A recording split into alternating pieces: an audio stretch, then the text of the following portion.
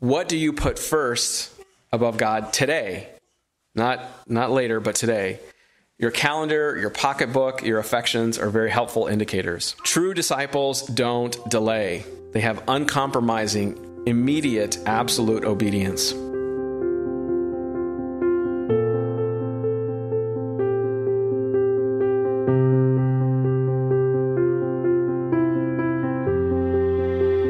All right. Grace and peace, everyone. Good to be with you all. So we are continuing in our series through the book of Matthew. So please open your Bibles to Matthew chapter 8. We're going to be looking at verses 18 to 20. Matthew chapter 8, verses 18 to 20. Reading here from the New King James. And when Jesus saw great multitudes about him, he gave a command to depart to the other side. Then a certain scribe came and said to him, "Teacher, I will follow you wherever you go."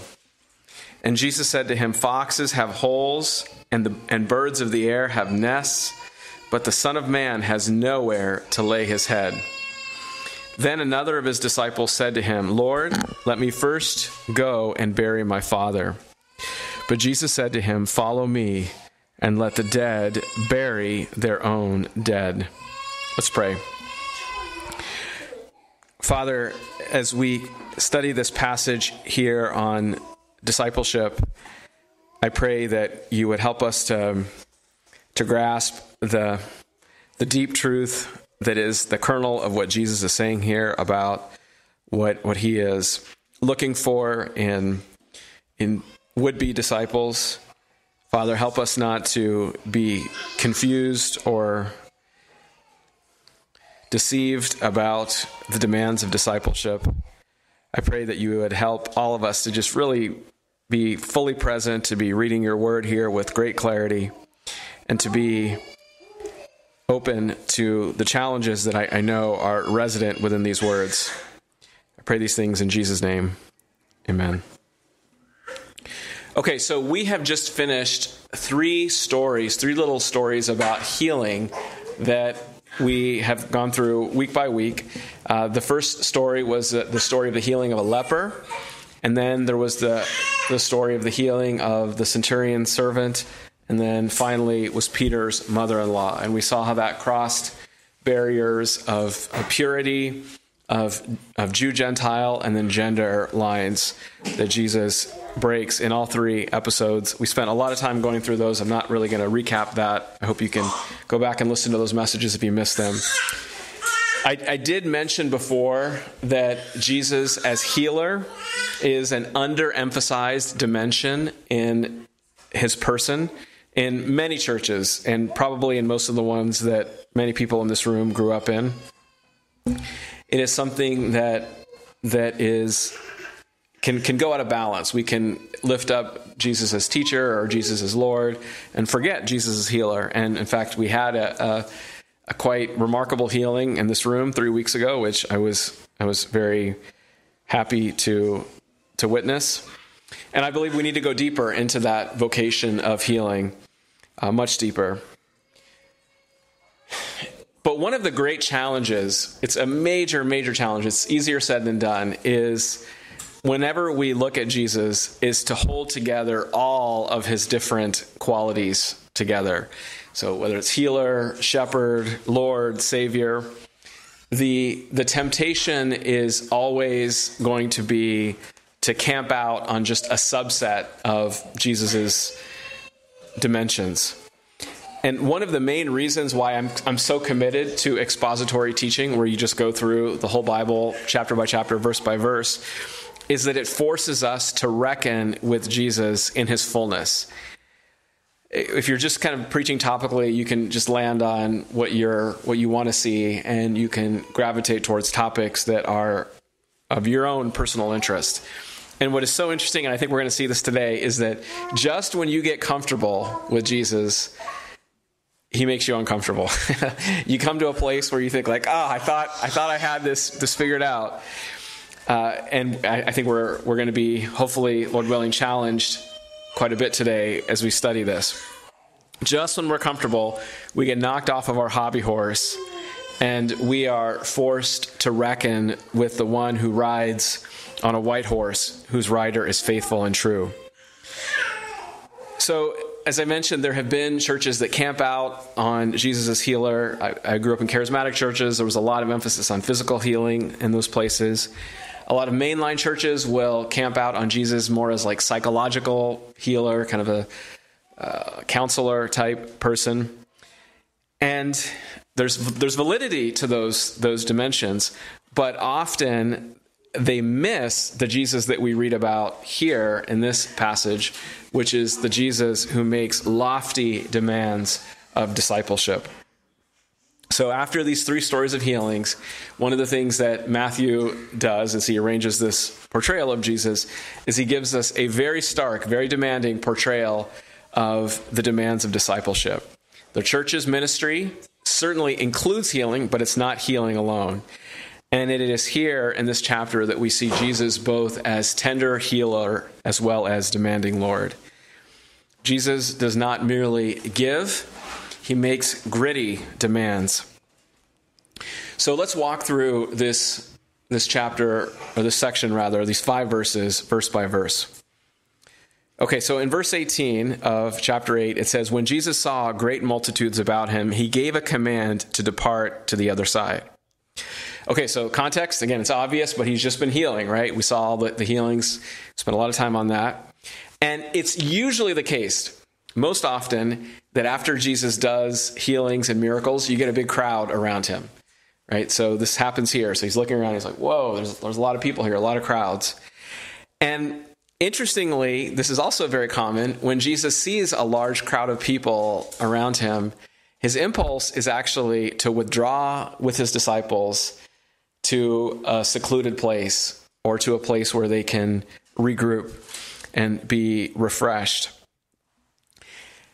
And it's as if, okay, so picture the scene. I mean, picture this amazing scene of just all these people who are being healed by Jesus. And he looks around, and his heart, I'm sure, is just broken by all of the physical needs, all the men and women and children with all of these problems. But then he realizes the greatest need that the world has isn't for more healings, but it's for disciples. And what he does is he pulls back and says, okay, I need to invest in my people, in my disciples. He realizes that the hope of the world is not merely in bodily healing. I've said to you before that this section in particular, right after the Sermon on the Mount, Jesus embodies the Sermon on the Mount. We called it the Sermon on the Moves, a title from someone else. And here, what Jesus is doing is he's manifesting through his actions what he said in the Sermon on the Mount, where he told his disciples, you are the light of the world, you are the salt of the earth, and he wants to cultivate disciples for the highest end of saving the world. So that's my first point. Jesus understands that genuine discipleship is the world's greatest need. Jesus understands that genuine discipleship is the world's greatest need. Okay, so again, for context, from last time, he's at Capernaum, which is a city that's on the northwest part of the Sea of Galilee, and he wants to get on a boat and go across and go to the eastern shore of the Sea of Galilee. Okay, so just then, verse 19, a certain scribe comes up to him and says, "Teacher, I will follow you wherever you go." Okay, a certain scribe comes up to him right before they're going to go. So who are the scribes? I think most of us know. Scribes were part of the educated class of first century Israel, and they were entrusted not just with copying. Of course, the word scribe sounds like copying, which is true, but they were also vested with teaching responsibilities. They had to teach people and explain what all the words meant of the law. So they were part of the religiously powerful class. There's been a word that's been proposed which I think is a brilliant equivalent for today's world. The word that has been proposed is the word scholar. And I think that's probably as close as we can get in English to it, because when we hear the word scribe, we don't use that word today. So a scholar, a religious scholar, comes up to Jesus and says, "Teacher, I want to follow you wherever you go." Now, the first point to observe here is he calls Jesus teacher, didaskale. And you might think, oh, that's a good thing, calling Jesus teacher. But as it turns out in Matthew, this title and the vocative that's used about Jesus is used 5 times, and all 5 of the times it's used by people who are not Jesus' disciple or those who won't become Jesus' disciples. Okay, all 5 of the times. I'm gonna give you the references. We're not going to look at them, but I encourage you to write them down and look them up on your own time. So they're chapter 8, verse 19, what we just read, chapter 12, verse 38, chapter 19, verse 16, chapter 22, verse 16, and then chapter 2, verse 36. It's worth spending time to look at those. The rich young ruler is an example. That's how he approaches Jesus. He says, "Good teacher." So didaskale, this title teacher, is used everywhere in Matthew by people who aren't disciples or who won't become disciples. So I encourage you to look at those there.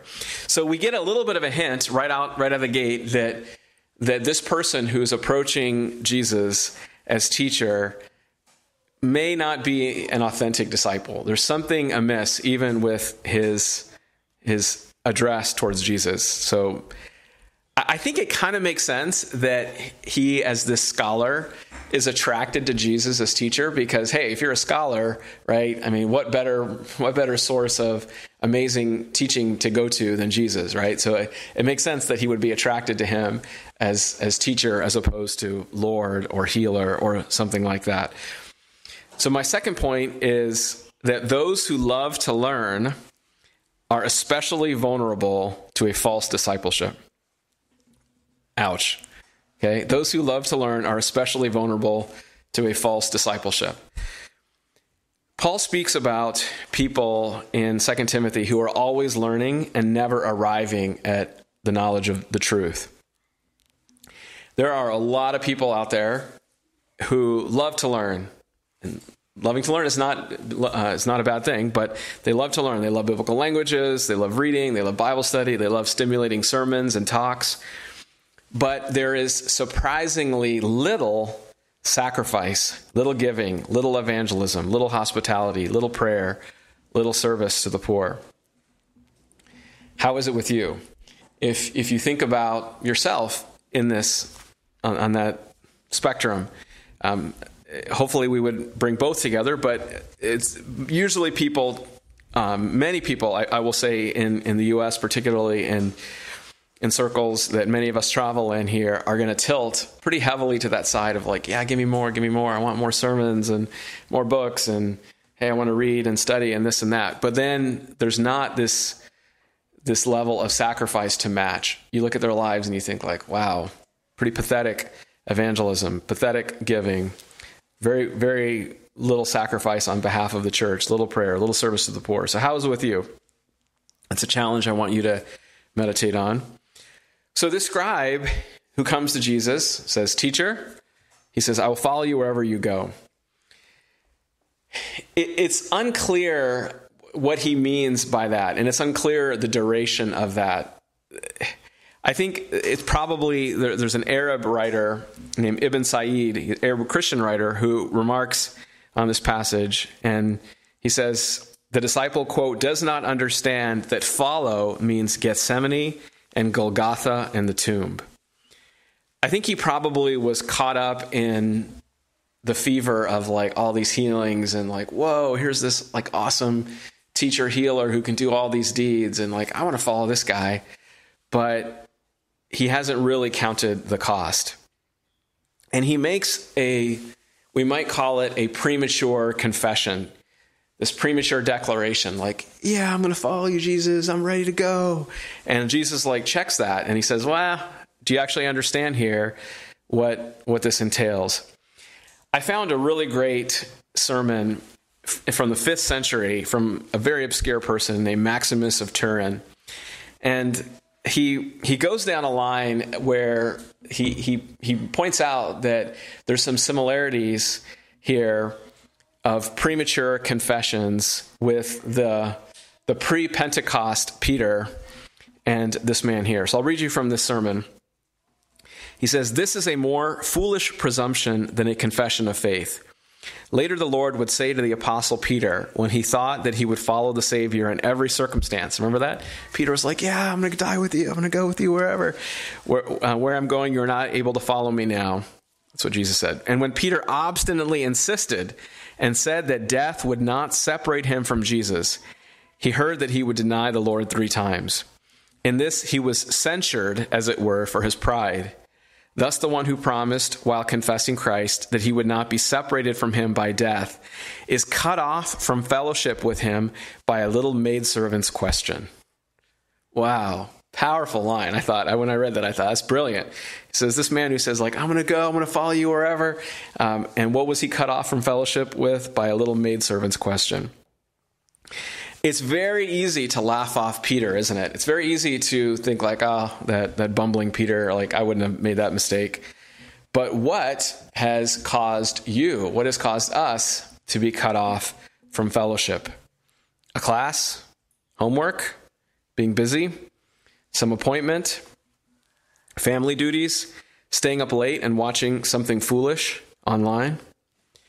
There's a lot of things, small things, that can erode at the fellowship that we're supposed to have with Jesus. Okay, so Jesus now comes to this man, or Jesus responds to this man and says in verse 20, "Foxes have holes, birds of the air have nests, but the Son of Man has nowhere to lay his head." Okay, we need to spend a little bit of time on this title, the Son of Man. I know most of you have, I think, a decent understanding of it, but probably not with the depth that we should here. So I want to spend 10 minutes on this. Dozens and dozens and dozens of books have been written on just this title, Son of Man. It is a whole field unto itself. And it can be extremely confusing and, very extremely distressing how complicated some people have made this. So I want to clarify this for you. In fact, this is the very first time in the whole New Testament that this title is used. The very first time is right here in chapter 8. So obviously it's the first time in Matthew and thus in the whole New Testament. So I want us to look here at a couple of examples of this, just so you can see it with your own eyes and you can really appreciate this. So hold your finger in Matthew chapter 8 and flip to Psalm 8. So Psalm 8 is a place where we see this term Son of Man, so huios to anthropou, for those who are thinking of the Greek there. So in Psalm chapter 8, verse 4, it's a pretty familiar psalm to, I think, most of us. It's a beautiful psalm. It says in verse 4, "What is man that you are mindful of him, and the Son of Man that you visit him," or that you care for him? Okay, so you can see here the parallel construction, as is usually the case in Hebrew. Lines have a parallel setup where terms roughly correspond with one another. And you can see here that Son of Man is the parallel of what? Yeah, man. So very good. So it's sort of here just used as a generic term for humanity or people or person, something like that. And in fact, this is a very common Hebrew way of speaking that you'll see a lot: sons of peace, sons of light, sons of righteousness, something like that. And so you'll have something in the genitive after sons of, and whatever is after that, whether it's peace or righteousness or whatever, what you're basically saying is sons of is essentially saying it's the you have the qualities inherent of that. So if you're a son of peace, then you're a very peaceful person. It's just an idiom that we don't use in English here. If you're a son of the wise, that means you're a wise person. Okay? And so here, Son of Man means something like someone who's essentially human. It's just simple as that. We don't have to make it any more complex. Okay, so that's one way that it's used, is just human, person, mankind, something like that. Okay, the next place where I want you to look is in the book of Ezekiel. So I actually did a search using a Bible program, and I searched for huios anthropou. Here it's usually used more in the vocative. In the book of Ezekiel, I was blown away. It's used 94 times. It's amazing. So God, when he speaks to Ezekiel, often uses the title Son of Man. Let's just look at a couple of these. It's just to convince you that they're there, but they're everywhere once you look for this. So in Ezekiel chapter 2, verse 1, he said to me, "Son of man, stand on your feet, and I will speak to you." It's the same thing in the Septuagint. It's instead of huios, it's huie. It's vocative there. Huie anthropou, son of man. And then look for one other instance. Look at Ezekiel 3, verse 1. Moreover, he said to me, "Son of man, eat what you find, eat this scroll, and go speak to the house of Israel." So it's used 94 times when God speaks to Ezekiel, and he calls him Son of Man. Okay, so that's pretty interesting. Some translations, not the major ones, but some translations, because it's often used as a way to describe Ezekiel as a human in contrast to God as the creator, they'll translate it as like, "Oh, mortal one," or something like that to make this contrast a little more evident between God up here and we humans below. Okay, so those are two instances. Now, the most important reference here, and I know many of you are thinking of this, is in Daniel 7. Daniel 7 is, if I were to say, pick one reference from the Old Testament where Son of Man is important, this is the one you should pick. I'm going to read to you here actually from the ESV, because the ESV actually renders it more accurately than the New King James does. So in Daniel chapter 7, verses 13 to 14, it says, so this is Daniel, he's having this night vision. So he says this, "I saw in the night visions, and behold, with the clouds of heaven, there came one like a son of man. And he came to the Ancient of Days and was presented before him. And to him was given dominion and glory and a kingdom, that all peoples, nations, and languages should serve him. His dominion is an everlasting dominion, which shall not pass away, and his kingdom one that shall not be destroyed." Okay, so I chose the ESV here because there is no definite article in the original. So it's, "There came one like a son of man." So it's not like the Son of Man. So you read this and you could just say, like, there came one like a human, like a person, right? Like if you were to read it, there's not an obvious title here. However, this is a very special individual, because what is given to this person? Dominion, glory, a kingdom, all people, nations, and languages should serve him. His dominion is an everlasting dominion which shall not pass away. Wow. So whoever this character is that approaches the Ancient of Days is a person who sounds divine. He sounds almost suprahuman because he's given all of this authority and dominion there. So what's fascinating here, so those are the representative ones I wanted us to look at here. So Psalm 8, what is man that that you are mindful of him, and the Son of Man that you should care for him. We have those kinds of instances, which is human. We have God speaking to Ezekiel in just a sense of, "You human, you mortal one." And then you have this really interesting one in Daniel 7 where this person, like a son of man, like a human, comes and is given this dominion and authority. So out of that matrix, this becomes Jesus' favorite title for himself. Amazing. And what's the reason why so many people have puzzled over this is that in Judaism at the time, people have searched high and low. People were not using the title Son of Man for messianic anything. They were using things like Son of David or Christos, Christ. They were using lofty titles like that. But Son of Man, what is that? Like, why does Jesus choose this as his number one favorite title for himself?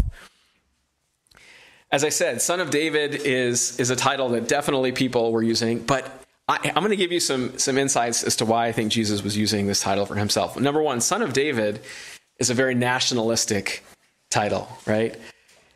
Son of God clearly emphasizes his relationship to God.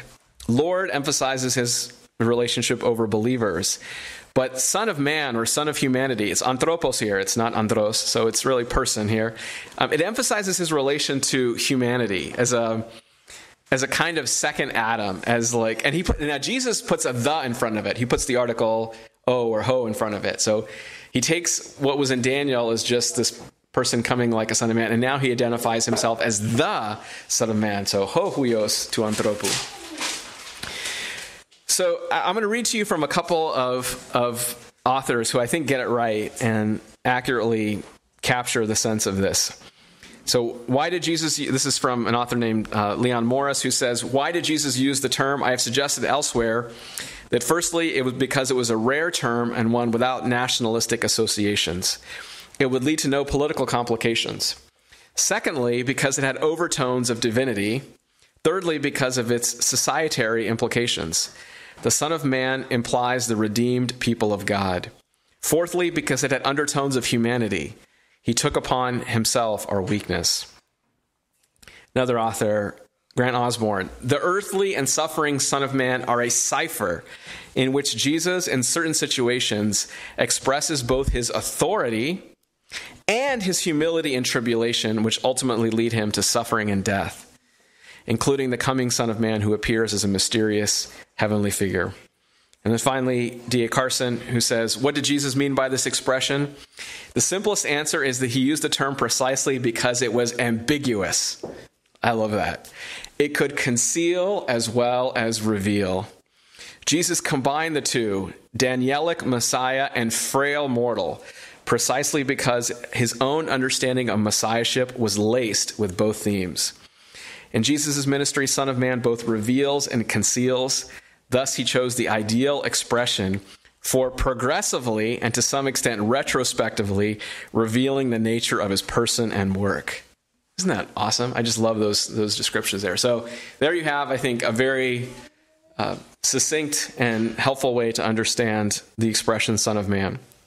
Now, I've noticed when you read through the references where Jesus uses Son of Man about himself, it's often linked to suffering. It's often linked to his ministry of suffering. So we won't turn to this one, but in Matthew 17, Jesus says, the Son of Man must suffer many things and be rejected and be killed. So if you look consistently, you'll see that it seems like when Jesus is contemplating his passion, his suffering on the cross, he tends to use that title, Son of Man. It's often used as well in passages that are closely linked to discipleship. Okay, so my third point, after building all that up, is to say that the title Son of Man points to Jesus and his disciples' suffering and future exaltation. The title Son of Man points to Jesus and his disciples' suffering and future exaltation. Okay, so now that we've done that, now we can look at the verse. Verse 20, it says, and Jesus said to him, foxes have holes and birds of the air have nests, but the Son of Man has nowhere to lay his head. Okay, so what is Jesus telling the scholar? So put yourself in this in the scene. Here you have a powerful person, the scholar who comes to Jesus, and Jesus, I'm going to follow you. I want to go with you wherever you go. And wouldn't have been the most natural thing for Jesus to say, "Come on, I'm going to take care of you," right? Like humanly speaking, wouldn't that be the normal thing to say? Like we would anticipate Jesus saying, "That's great, welcome. You're going to be one of my disciples. I'm going to take care of you." But instead, what does Jesus do? Jesus completely frustrates all expectations. And he says, my life is a hard life. This is not a life for you to consider in a lighthearted manner. Now, I've mentioned to you that this passage here, chapter 8 and chapter 9, are embodying the Sermon on the Mount. Which teaching here is he embodying from the Sermon on the Mount? Well, I think it's very clear. He's embodying chapter 6, where Jesus says, therefore I say to you, do not worry about your life, what you will eat or what you will drink, nor about your body, what you will put on. Is not life more than food, and the body more than clothing? Look at the birds of the air, for they neither sow nor reap nor gather into barns, yet your heavenly Father feeds them. Are you not of more value than they? Jesus is saying, come into my life, and you're going to have to enter into a life of trust, a life not of one of security. So this is so interesting and so powerful because this scholar who's approaching Jesus is getting a fairly stern, some might say harsh response, right? If you're like, hey, I want to follow you, Jesus. The reason why it's also surprising is that in the rabbinical school of thought that the scholar would have been used to, he would have expected to enter into some kind of a school or synagogue or some kind of security of an institution. When you study how Second Temple Judaism functioned, there were these clear schools and these leaders of these schools. And by entering into these schools, you kind of come under their umbrella, you come under their protection, you come under all of the institutional blessing that goes with it.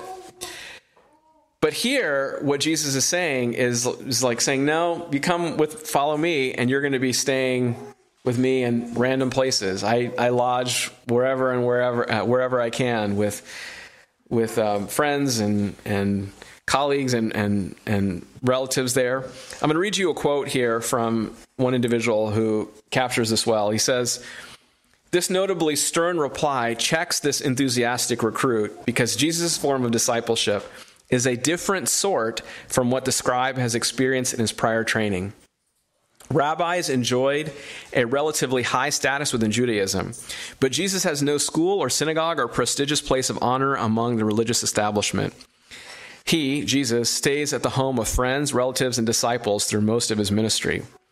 So the expression, no place to lay his head, does not indicate a homeless, cynic-type philosopher, but rather that his ministry will not result in an institutional establishment with comfortable benefits. And this will also be the lot of those who follow him."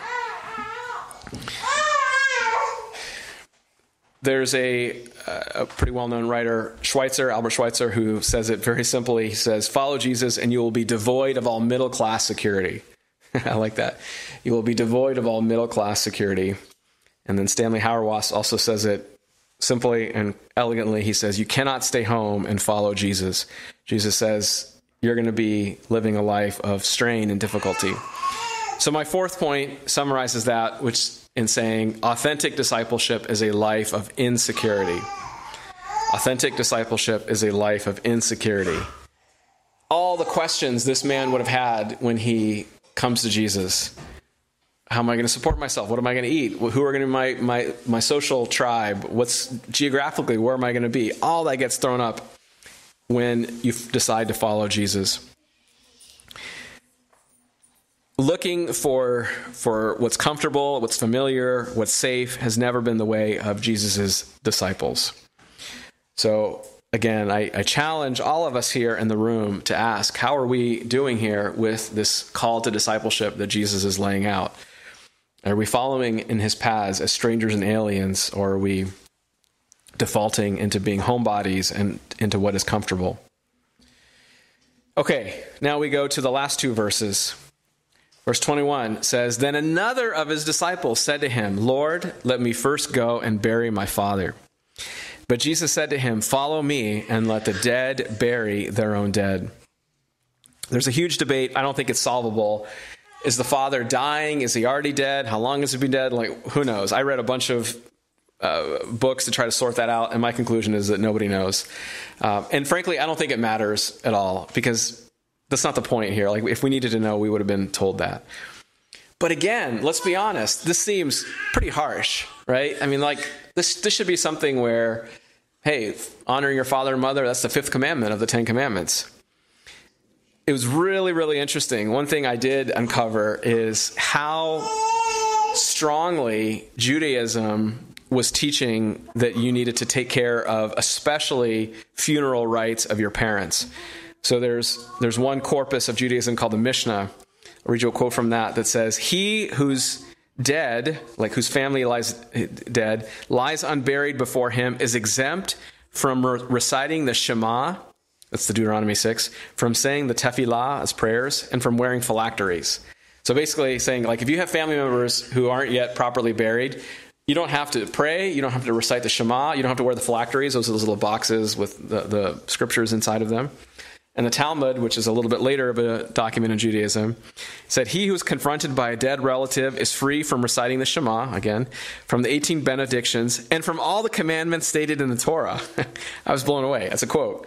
He who's confronted by a dead relative is free from reciting the Shema, from the 18 benedictions, and from all the commandments stated in the Torah. So, whoa. So like in Judaism, you needed to attend to your parents' funeral rites and burial and all that. To neglect your family like this would have been just fanatical, like just completely off base. David Brousseau gives a good analogy, though, to help us understand this. Because a lot of us, I think, our first response is like, oh, Jesus, why do you have to be so harsh? But Brousseau gives, I think, a helpful analogy here. He says, imagine that a Roman emperor was traveling through Galilee, and he finds some peasant, and he tells this peasant, okay, peasant, I have chosen you, and I want you to come with me to Rome, and you are going to become part of my family with all of the lavish benefits that come from that. And the peasant told this Roman emperor, oh, just, I'll catch up with you later. I got to deal with some stuff. You would think like, are you nuts? Like, you are being offered the opportunity of a lifetime here to be drawn into the home of this emperor. An analogy I came up with is if somebody said to you, there's an organ transplant available for you today that is going to save your life. You have a kidney you've been waiting for. You're not going to say, I need to do this, this, and this. You would say, this is life. This is my opportunity to get not just temporal benefits, but eternal life. And I think what happens is we don't equate Jesus' call to things of this magnitude. We tend to think like, oh yeah, this can wait, right? Like, what's the big deal? In addition, there's a lot of wisdom in what Jesus is teaching this man here. And I'll read you here from a sermon from John Chrysostom, who identifies something that I think is a really important point. He says, herein too we should admire the instructiveness of his teaching, that he nailed him fast to his word, and with this freed him from those endless evils, such as lamentations and mournings and the things that follow thereafter. For after the burial he must of necessity proceed to inquire about the will, then about the distribution of the inheritance, and all the other things that follow thereupon. And thus waves after waves coming in succession upon him would bear him very far away from the harbor of truth. Beautiful. So he's basically saying, like, if this man goes and has to deal with this, well, what's going to happen? He's going to get caught up in details of the will. Okay, well, now who's going to get what? I got to figure all that out. Now I got to distribute it. Okay, now it's distributed. I got to attend to this, and then this and this.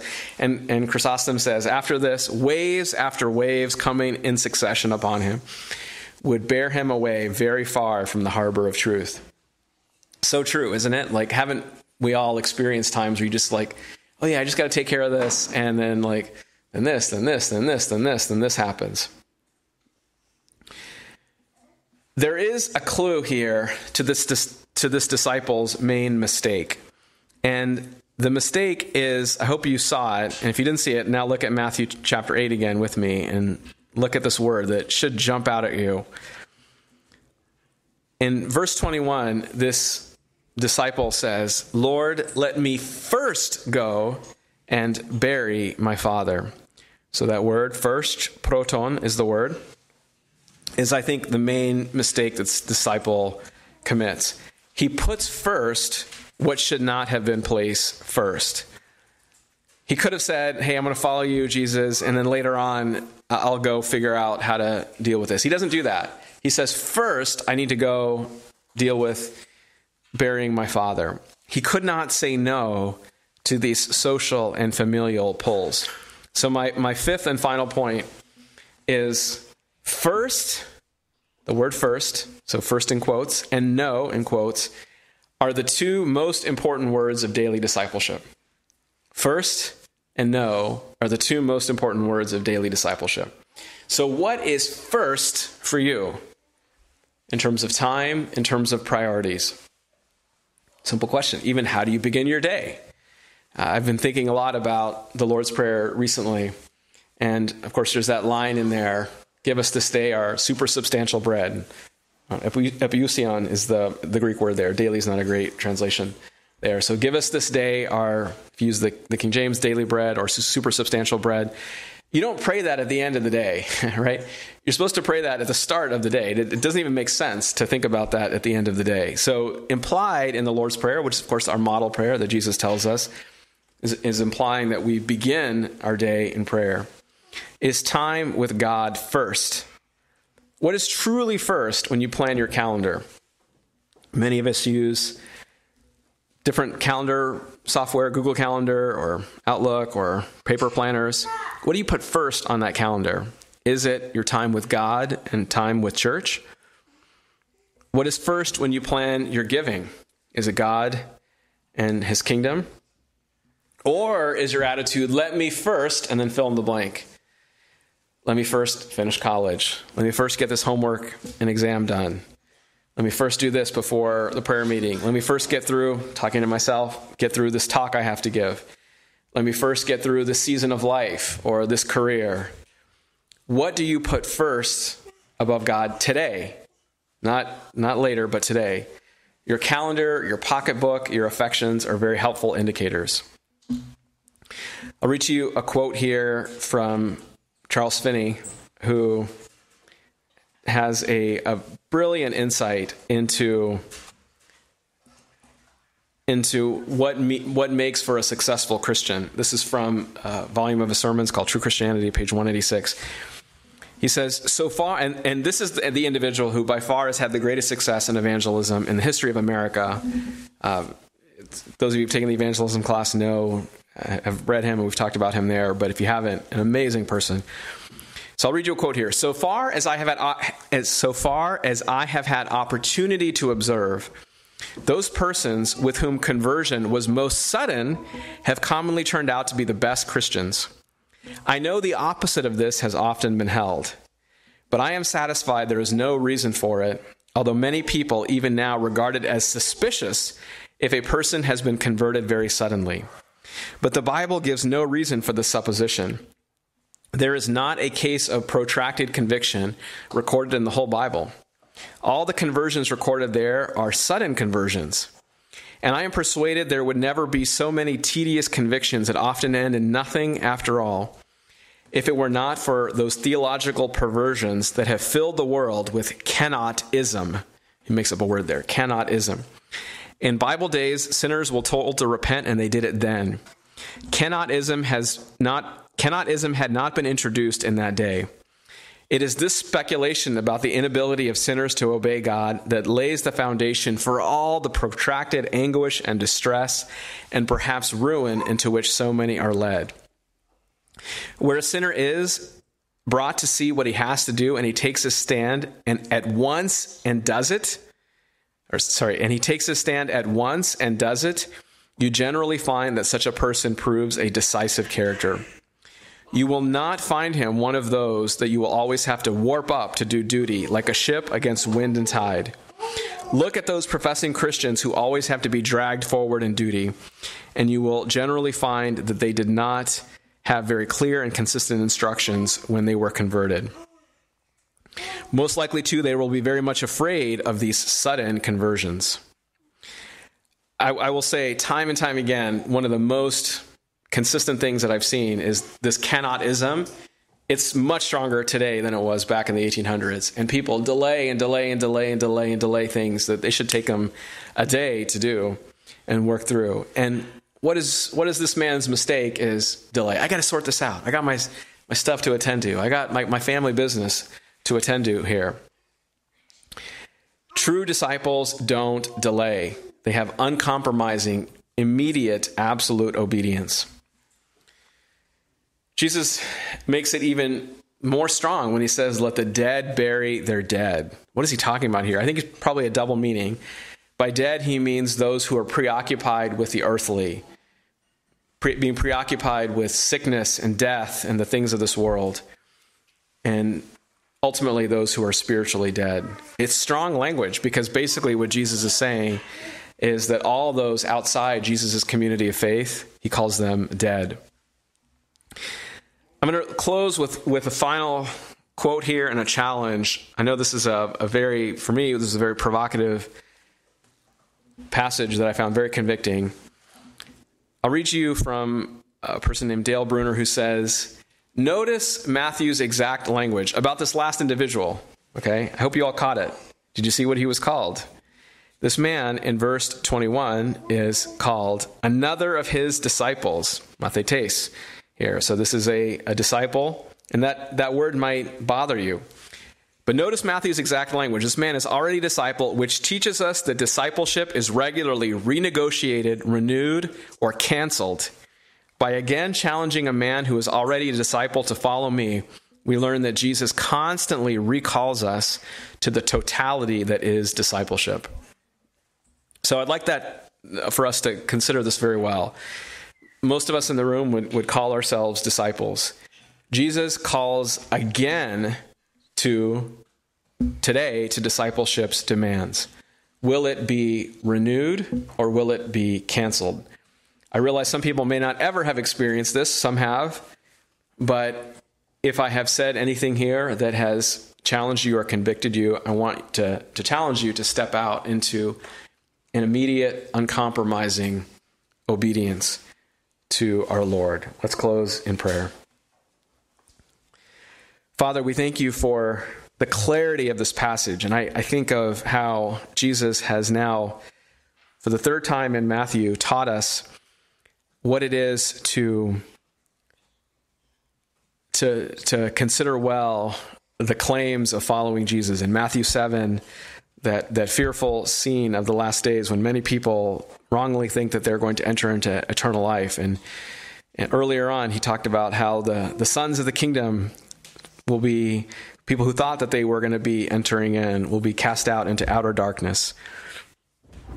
And here, these two would-be disciples who were, to some degree, disciples, are challenged and shown to have a false discipleship that is one that failed to put you first, that failed to say no to the things of this world, family commitments, comfort, security, all those things. I pray that we would afresh look at our own lives and hear Jesus' call to the totality of what is discipleship.